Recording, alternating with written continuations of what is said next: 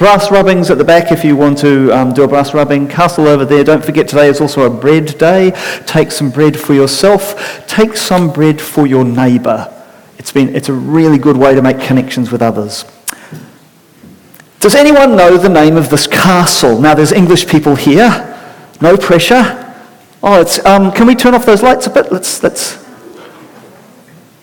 Gosh, it's really washed out. Anyone know the name of that castle? Is it Warwick Castle? I don't think so. That's actually me over here. Well, although the truth be told, it could be one of my brothers, because I'm the third, and you know they take lots of photographs of your first child. By the time it gets to number 3, I did catch them trying to pass off photos that were of my brothers, saying they were of me. But I think that's me in 1967, standing in front of Bodiam Castle. I think it's Bodiam. Does that ring any bells? It is. Oh, excellent. Where is it? Yeah, they're just making up names now for those who haven't been to England. Anyway, look, we don't build castles now. There was a time when the thing you wanted to have was a castle, and now we don't. Something changed. And I want to walk through, oh goodness, this is going to be fun. I want to walk through how something has changed a bit, look at a bit of our history, because I think it will help us now.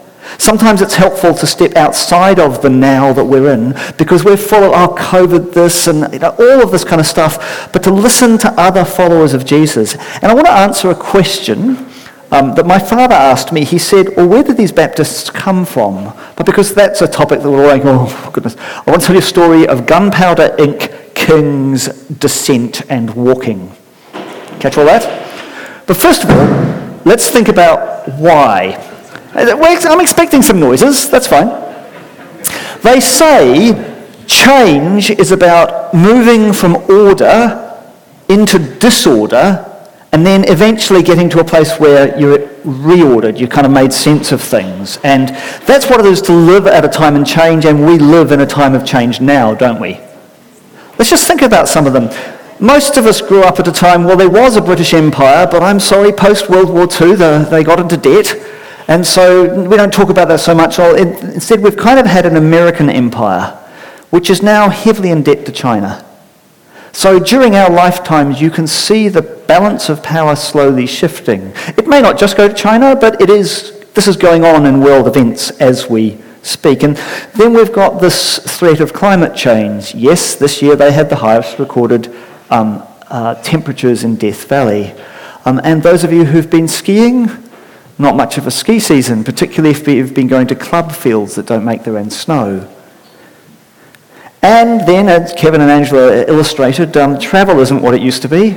We've been affected by COVID. Most of us in our lifetimes, in my lifetime, when I was young, it was possible to jump on a plane and just go somewhere, and we don't know that's going to be the case.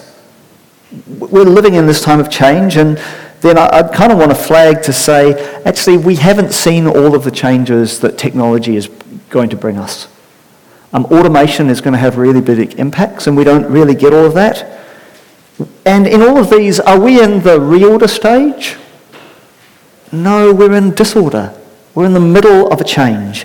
And then the last one I'd want to flag, in New Zealand, we are growing our gap between the rich and the poor. The richest 10% of the country owns 60% of it. The bottom 50% of New Zealand owns 2% of the country. That gap wasn't always as big as it is now. It's growing. And we don't know this. We're in a state of change. We're probably living in disorder, which is why as Christians we get really uncomfortable. We expect order with our God. Something is changing. So I want to go back to the castle that says something's changed, that bottom line thing's not going to work at all, and just explain, back in the feudal time, a man dressed in armour was almost impossible to defeat by anything other than another man dressed in armour. That's why they had them. And only the really rich could afford that. So in their case, it wasn't 10% owning 50%. It was 1% owning 99% of the country. The lords and the ladies and the kings and queens were in charge. And yes, there was a church and the Pope, and there were fights about that, but two huge changes are about to happen to them. And the first change was ink, that you could, and the printing press.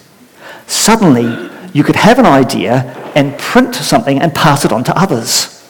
So this is way back, 15th century, way back. Wycliffe had translated parts of the New Testament, and for the first time, people could read the Bible instead of just having it read to you. And for the kings and queens and the lords, remember, 1% owning, that was a really threatening time because people were publishing ideas. And they were getting around it. They're used to having them controlled. In fact, this kind of things happened. Andrew Pritchard referred to it on Wednesday night's webinar. There was, over the ditch in Europe, there are Mennonites and other groups coming up all excited about how it should be different. They're reading the Bible and they've got some good and bad ideas, and there's an entire city that rebels. There's a peasant revolution. They throw off the lords. Led by a guy called Munzer Mulhausen, who's now what we call one of the Anabaptists, and there's a revolution, and can you imagine what the lords and ladies thought of that? Yep, they all get killed, thousands of peasants. So this is one big change. You can now publish an idea and other people can get it, and here's the second big change. Gunpowder. A man with a gun can shoot through a man with armour. All of a sudden, the people in power are at risk, and it's a very unsettled time. A weird time. So, here we go. Oh, what have I done here? So here we go. Now the English people here, feel free to be outraged when I say things that are not correct. I can do my best, but I didn't sit through English history at school. Anyone know who this is? It's Henry VIII, he is. Famous for having 6 marriages, and because he wanted to have his first marriage annulled, he got quite antsy about the Catholic Church telling him what to do, and so he tried to kick the Catholic Church out of power in England. Who's this? I think this is King Edward, remember?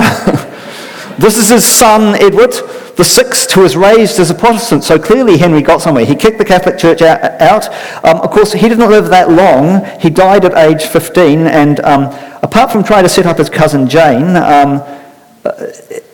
she was deposed very quickly. So who's this? Anyone know? That's Mary the First, yes, Bloody Mary. Why is she called Bloody Mary?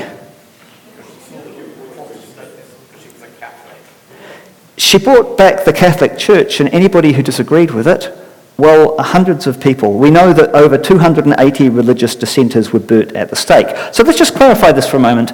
I went on a holiday to the West Coast, and someone I met up with there said, "Colin, how are your heresies going?" Now, and we had a little conversation about it. I didn't know what he was getting at.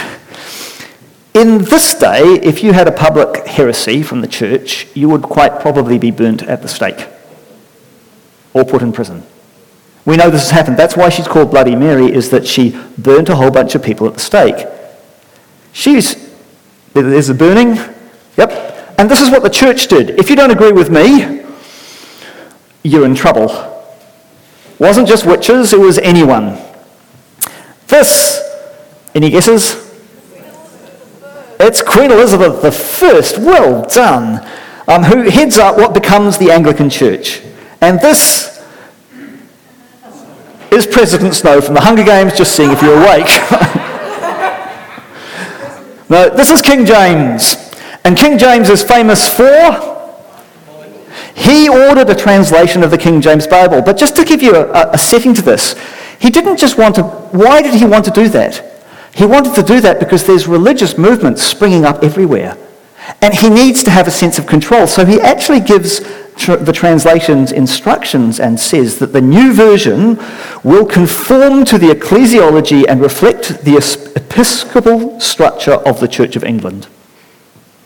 So even before the translation is begun, there's actually a thing of control going on here. I want to have control of religion. This is actually about power. And, you know, I mentioned gunpowder. Any guesses as to when the Guy Fawkes attempting to blow up Parliament happens? It happens during his reign. So these two things are massively changing their culture. Okay, and I think that's got something to say to this, because I think we're in the middle of similar changes. Okay, time for a bad joke. When I walked the Abel Tasman, there's a bay there called Mosquito Bay, and in the hut in Mosquito Bay, someone had written in the hut book some jokes, and the first one was, knock, knock, Amos, a mosquito, knock, knock, Anna, and another mosquito. Well, before there were Baptists, there were these things called Anabaptists. They were just people who had decided they'd looked at the Bible and they'd looked at the church where, remember, everybody is a Christian. Everybody is going to church or else they might be burnt at the stake. Everybody is giving lip service to this is how it should be, but they're not living that way. They look at this and they think, it can't be like this. People have to make some kind of decision to follow Jesus. This is what they feel. And so they say to the state church, they say no, and they get called dissenters. They say you have to have a faith and you have to decide. They're called dissenters, and King Henry, way back at the start there, he issued a heresy decree and said, anybody who believes this, you've got 2 weeks to leave the country or you're in trouble. And then after those 2 weeks, 19 Dutch Anabaptists were burnt at the stake. Elizabeth did the same thing. In fact, the last person burned at the stake in England was during James I's time, and he was an Anabaptist. People who believed something close to what we believe. In fact, King James said, I will make them conform or I will harry them out of the land. So essentially, if you didn't agree with what the state church said, you were in trouble. And this is where Baptists came from. See, they're reading the Bible and they're having ideas and thinking, can't be like this. And so the first guy, and I love this, in historical things he's called, he's Joseph Smith, a learned man and of good ability, but of an unsettled head.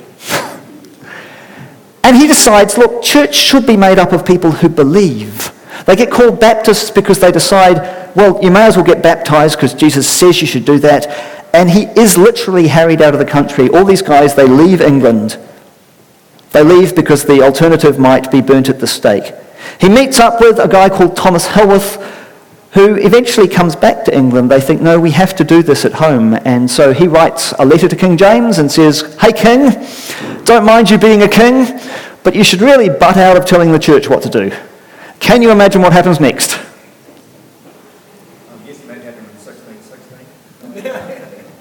No, actually, he isn't killed immediately. He gets put in prison for a good while first. Lots of them end up in prison. It means that the First Baptist churches, so what they believe is that you should decide to follow Jesus and reflect it in your life. And having watched this church system controlled by bishops and kings and said, we don't want a bar of that. And what it meant is that they had church on the run. They did it in odd buildings. They used to fill the corridors with women and children, so when the police came in to get them, they would trip over them. They would have people, one church is famous for having a sheet up here so you couldn't see who was preaching. And the idea is that if the police came in, they would pull the sheet down, and then they would all stand up and they would read from Psalms, because you weren't allowed to sing, but it was acceptable to read from Psalms, and no one could know who was speaking. One of the famous ones, John Bunyan, the writer of Pilgrim's Progress, he ends up in prison for years and years and years, about 12 years, and he could have left at any time. All he had to do is say, no, you're right. Stayed in prison. So they're idealists. And here's what, I'm going to get to the point, here's what they went on to try and say. They believed, if it isn't a bishop or the king that has authority, where does the seat of authority lie? They believed that when 2 or 3 gather, Christ is present. That's the fundamental Baptist decree. Where 2 or 3 gather, Christ, and here's what he says, the church, though they be but 2 or 3, have Christ given them with all the means of salvation. You have what you need. We have what we need when we're gathered. A couple of other things they believed. They believed, therefore, when you come together, it shouldn't just be the priests doing stuff, it should be anyone. In fact, I love this bit at the end here. It says, I'll read it out. And therefore may and ought, when they come together to pray and prophesy and break bread and administer in all the holy ordinances, although as yet they have no officers, or that their officers should be in prison, sick, or by any other means hindered from the church. That tells you the most likely reason for them not to be there. They're in prison or they're sick. Little shout out to COVID there. The last thing they said is that, mate, if we're going to do this, then everybody should know each other, because you can't love people you don't know. Okay. Now these guys, these Baptists, they're not famous for writing everything down. They didn't think a scholar in the office was the best place, but they did decide, here's what they decided church was about. They made a covenant. They joined themselves by a covenant into a church estate in the fellowship of the gospel to walk in all his ways, made known or to be made known to them, according to their best endeavours, whatever it should cost them, the Lord assisting them. What they're saying is, we're going to try and follow Jesus, walk like Jesus, no matter the cost. All right, now in our world, we would say, do you want to follow Jesus? But they talk about walking in his ways, and just for a moment, I want to tell you why. Here comes the Bible part.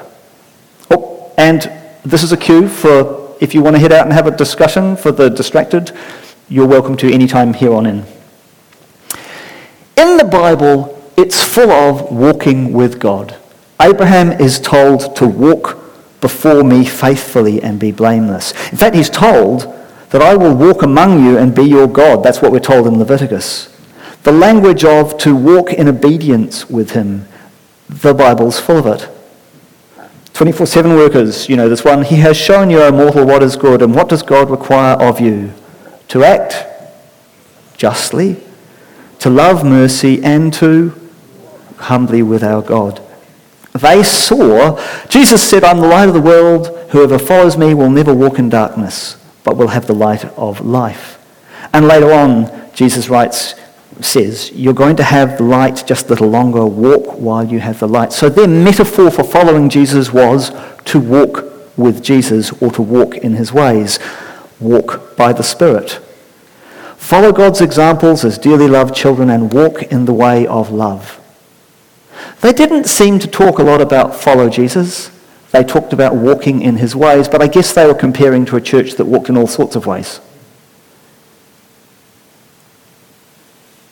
And this is love, that we walk in obedience to his commands. They also didn't have anything like the mobility we had. If you had a role, that if you were the village baker, that's what you did. You had no choice. You couldn't sell up and shift. If you, 99% we think are peasants landed working on the land, you have no choice, it's not your land. So I was kind of taken, sorry for this odd message, I was kind of taken with the fact that these guys reacted in the middle of a time of change and said, actually, we have to make this really basic. It has to be about following Jesus and walking in his ways. And I wondered, what would they say to us if they came forward to our time? The first thing they'd say is, read your Bible. For goodness sakes, you've got it. They didn't have it. For years and years and years, it was gobbledygook to them, Latin. We've got it in our language. Read it. When they got together, do you know what they did for their services? Somebody would stand up, read a passage of Scripture, and talk about it for about an hour. And then somebody else would get up and take the same passage and talk about that for about an hour. And anybody who wanted to could, including women, which at their day was quite outrageous. Okay, so they would say, read the Bible. Then they'd say, get together, share your life, and love one another. If you don't know people, you can't really love them. They would say, let the state be the state. That's their job. That's not our job. Our job is to walk in the ways of Jesus. So they would be completely gobsmacked that we're having 2 referendums asking us what we think. I was like, really? Your state cares to ask what you think? But the state is not asking churches what they think. The state is asking people what they think. So feel free, do some research, figure out what you think, talk about it with others. But they would say you've got to walk in the ways of Jesus. And they believed that you wouldn't have all the answers. And they believed it because the church at the time had sewn it all up. Here's all the answers. This was the right way. You should be this way. And clearly it wasn't. So they thought, well, you have enough when you gathered for the next step. hence the language of walking. They believed everybody has a voice and has stuff to do, not just the priest. Okay. Why am I raving about this to you? One is it's got energy for me. I don't think this is an easy time to follow Jesus. I think it's incredibly confusing, and I think we're caught in the middle of massive change, much bigger than we think. And I think there's no time better than that to boil it down to brass tacks and say, do you want to follow Jesus? And show it in your life. And do you want to do that with other people? My wife agrees. She said, okay. So I talked about it with the elders. We've faced it through. This is based on the membership covenant that the Gainsborough Church made in 1606 to each other. They said, roughly, if you want to become a member here, we'd like you, if you're not and you'd like to, we'd like you to be willing just to go, will you walk in the ways of Jesus, those made known and those yet to be made known? That means you're going to follow Jesus and live it. And do you recognize you don't have all the answers? Yep, that's the first one. That's about you and God and about how you live. And the second statement, will you walk with this community, watching over one another with love, is asking you, do you want to follow Jesus with us? Because if you do, church really should be a place where we're getting together and trying to figure out what that looks like in our place at that time. What does it mean to walk in the ways of Jesus when we find out that this school's having really significant problems?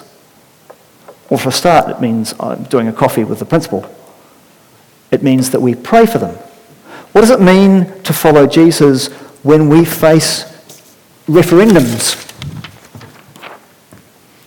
Well, it means we do some reading about them. These things have statements in what is this referendum about, key reasons for and against, and then it says what are the Christian principles that apply. Does it mean that we should all agree? Well, actually, the early Baptists said no. They said sometimes that's the whole point of understanding something well, is looking at it from more than one point of view. I was a bit nervous to try and have a meeting about these topics.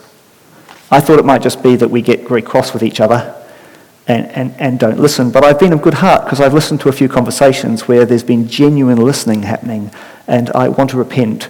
Sorry, guys, I haven't trusted enough. The thing is that we don't have all the answers, but we have enough to follow Jesus in the next step.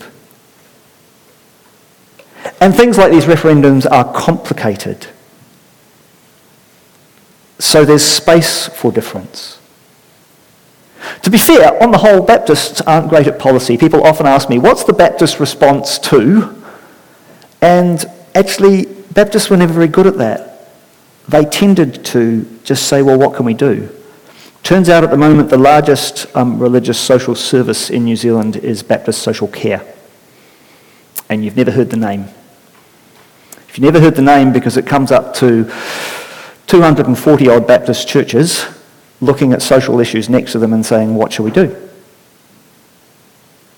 And so we're apparently one of the largest providers of social housing in New Zealand. Clearly Parklands isn't, but there's a whole bunch of churches that are, because we think that on the ground you can figure out the best thing. What do we do next? That's what I'm hoping for with our building. I actually don't think the building changes. It will be easier to set up and rip down. We will be more comfortable. It will be easy to invite people into. Youth groups will make large stains on the walls. But actually, that's not the key thing. With who we are and where we are placed, what does it look like for us to be a follower of Jesus? That is the core question I'd love us to be talking about for everything.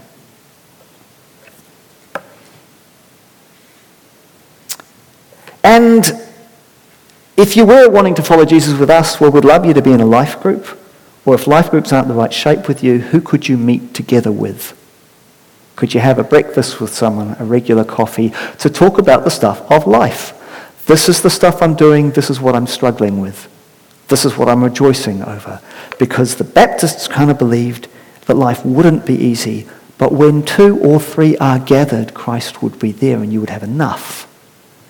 And I tell you this odd, convoluted historical story simply because I think it gives us room for courage. Yep, we don't actually know the shape of church in the next 10, 15 years. We really don't. If anyone had really sorted this thing out, it'd be obvious. But we don't. We do know that we're called to love one another. We do know that we're called to follow Jesus. That's what we really need to know. And then it's a matter of talking about it together.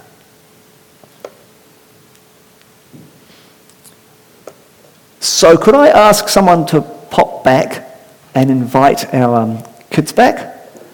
They've been asked to talk about, I wonder if they have, what they think the ways of Jesus might be.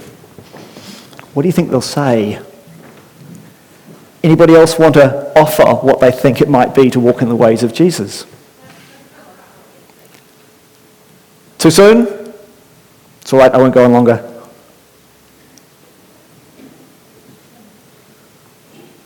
The secret of comedy is timing. Not my major strength. Anyone like to suggest what is one of the ways of Jesus that we should be walking in?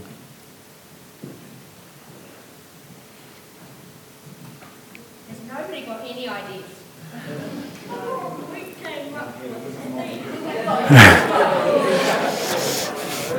So one of the beliefs is anybody may speak. You came up with heaps? I've got a whole page of them. I wouldn't want to hear the adults. They should know something, shouldn't they?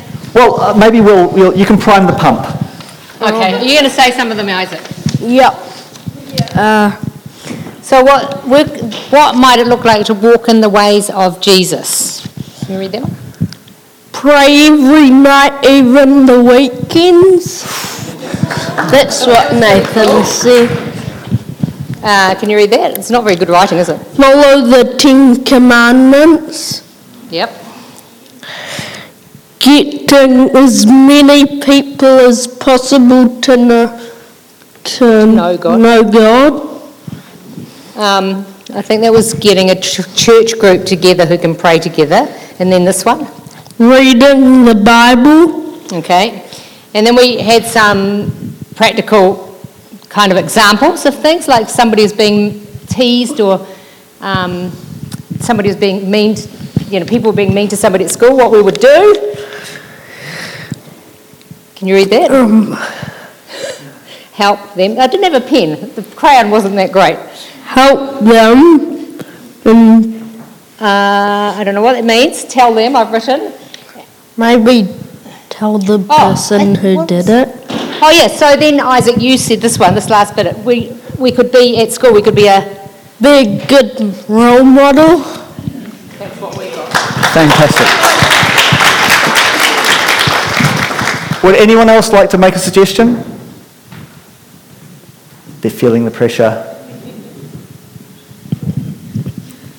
I think being honest, and if they say, why does this happen, be saying, well, sorry, I don't know all the answers. So that's about honesty, transparency, and being willing to say, I don't know all the answers. I found that phrase that the Baptist used, in the ways yet to be made known, actually quite provoking. And we live in an age when everybody wants to pretend that they are the expert. And actually, a lot of us aren't. Being willing to give of your time and your talents and your resources. Being willing to give your time, talents, resources to serve. Yeah. No, it's a big thing. Actually, honestly, I think it may be one of the biggest things about the church's response. I'm getting on a bit now. Remember the Mayor Gary Moore? He used to go around, I heard him a number of times say, Christchurch as a city simply would not survive if it weren't for the Christians hooking into not-for-profits serving the city. That's what he saw as mayor. Yeah, I think that's happening all the time. I don't think we value it enough, and we don't think we see it enough. I think a good starting place would be to actually go out and find what the community needs. I think there's probably a few of us in this room that actually interact with the community enough to know, but I don't think the rest of us do. I think, yeah, so that's an interesting reflection. Mark says if we, maybe a few of us are connected with the local community, but you think that probably most of us aren't. That fairly saying. One of the things that I love about this Baptist response, and it just is this sort of sense of you are where you are because God has put you there, and when you gather you have enough. Okay, so if you stop right now and you think, who do I connect with in this world? Who do I connect with that's not of this church or even of Christian faith? They're people we can have a conversation about. What do you think? What do you need? I'm really encouraged by the relationship we have with the school. I'm thrilled because of Kieran's efforts. I was thrilled that I got contacted to say, hey, here's the problems, could you pray for us? And I'm following up by trying to follow that through with, as I say, coffee with the principal. But I think all of us have something, people around us that we can do this with. I do think we probably have to be careful not to pretend we have all the answers for that. Yep. I think that you said something like, what does it mean to follow God? That what your question was, that your words? Yes. Yeah. So I think that trusting God, like a child trusts their parent, like you see little children, sometimes mummy might say, we're going to the supermarket, so the child understands what and why. But sometimes mummy doesn't say where we're going, and the child will hold the mother's hand and walk in complete trust that there's a reason for it, and it's going to be okay, mum's here. And that's the sort of trust I think we have to have with God. And as we follow God, whatever storms are around us, whatever crazy stuff's going on, we just have to know that in spite of all of that, God is not in any way difficult or drifting away or anything. He's still there just to support. We have to trust in Him with our every step of what we have to do. Never mind too much of what everyone else is doing. Just ask God what our part is and just trust Him in it. I'm not going to try and re-say that. But I will say, there's one other mark of the culture that we live in that we take for granted. We have instant access to a kind of gushing pipe loads of stuff, Netflix coming at us, YouTube, all these. We have constant images of the flash shiny churches, of what other people are doing, and it breeds in us a sense of discontent that we should do it like them. Yep. They didn't have that back in these early days. They just knew their little area. And so I think it was relatively easy to be faithful to theirs. I want to come back and say, part of what attracted me to this was this sense that here, now we are gathered, God is present. God's expectations of everyone here are not unrealistic. They are more realistic than ours. God's deep, abiding love for us goes even bigger than that. Each day, you're given opportunities, and I am too, and things prepared that we can do that are part of our worship of God, saying, yes, God, you're doing this, I'm going to do that bit. That's what we're made for. That's fundamental to us following Jesus. Simply in our lives as an act of worship saying, yes, that looks like what a follower of Jesus would do. So, can I have the team up? We're going to sing one last song, yes? This will be the sung worship, and after that we go into our lives, and we don't have tea and coffee together here because we're being good, responsible people. I'd love it if you this week talked with someone else about how are you finding following Jesus? What does this look like? I'd love it if you're not a member and you're at all interested, there's a booklet at the back. There's 30 copies of that tell you this is what it takes to be a member, because I'm keen to get people to sign up to that. Those two statements, do you want to follow Jesus, and do you want to follow Jesus with us? Because if you do, I think we've got some stuff to do. Thanks.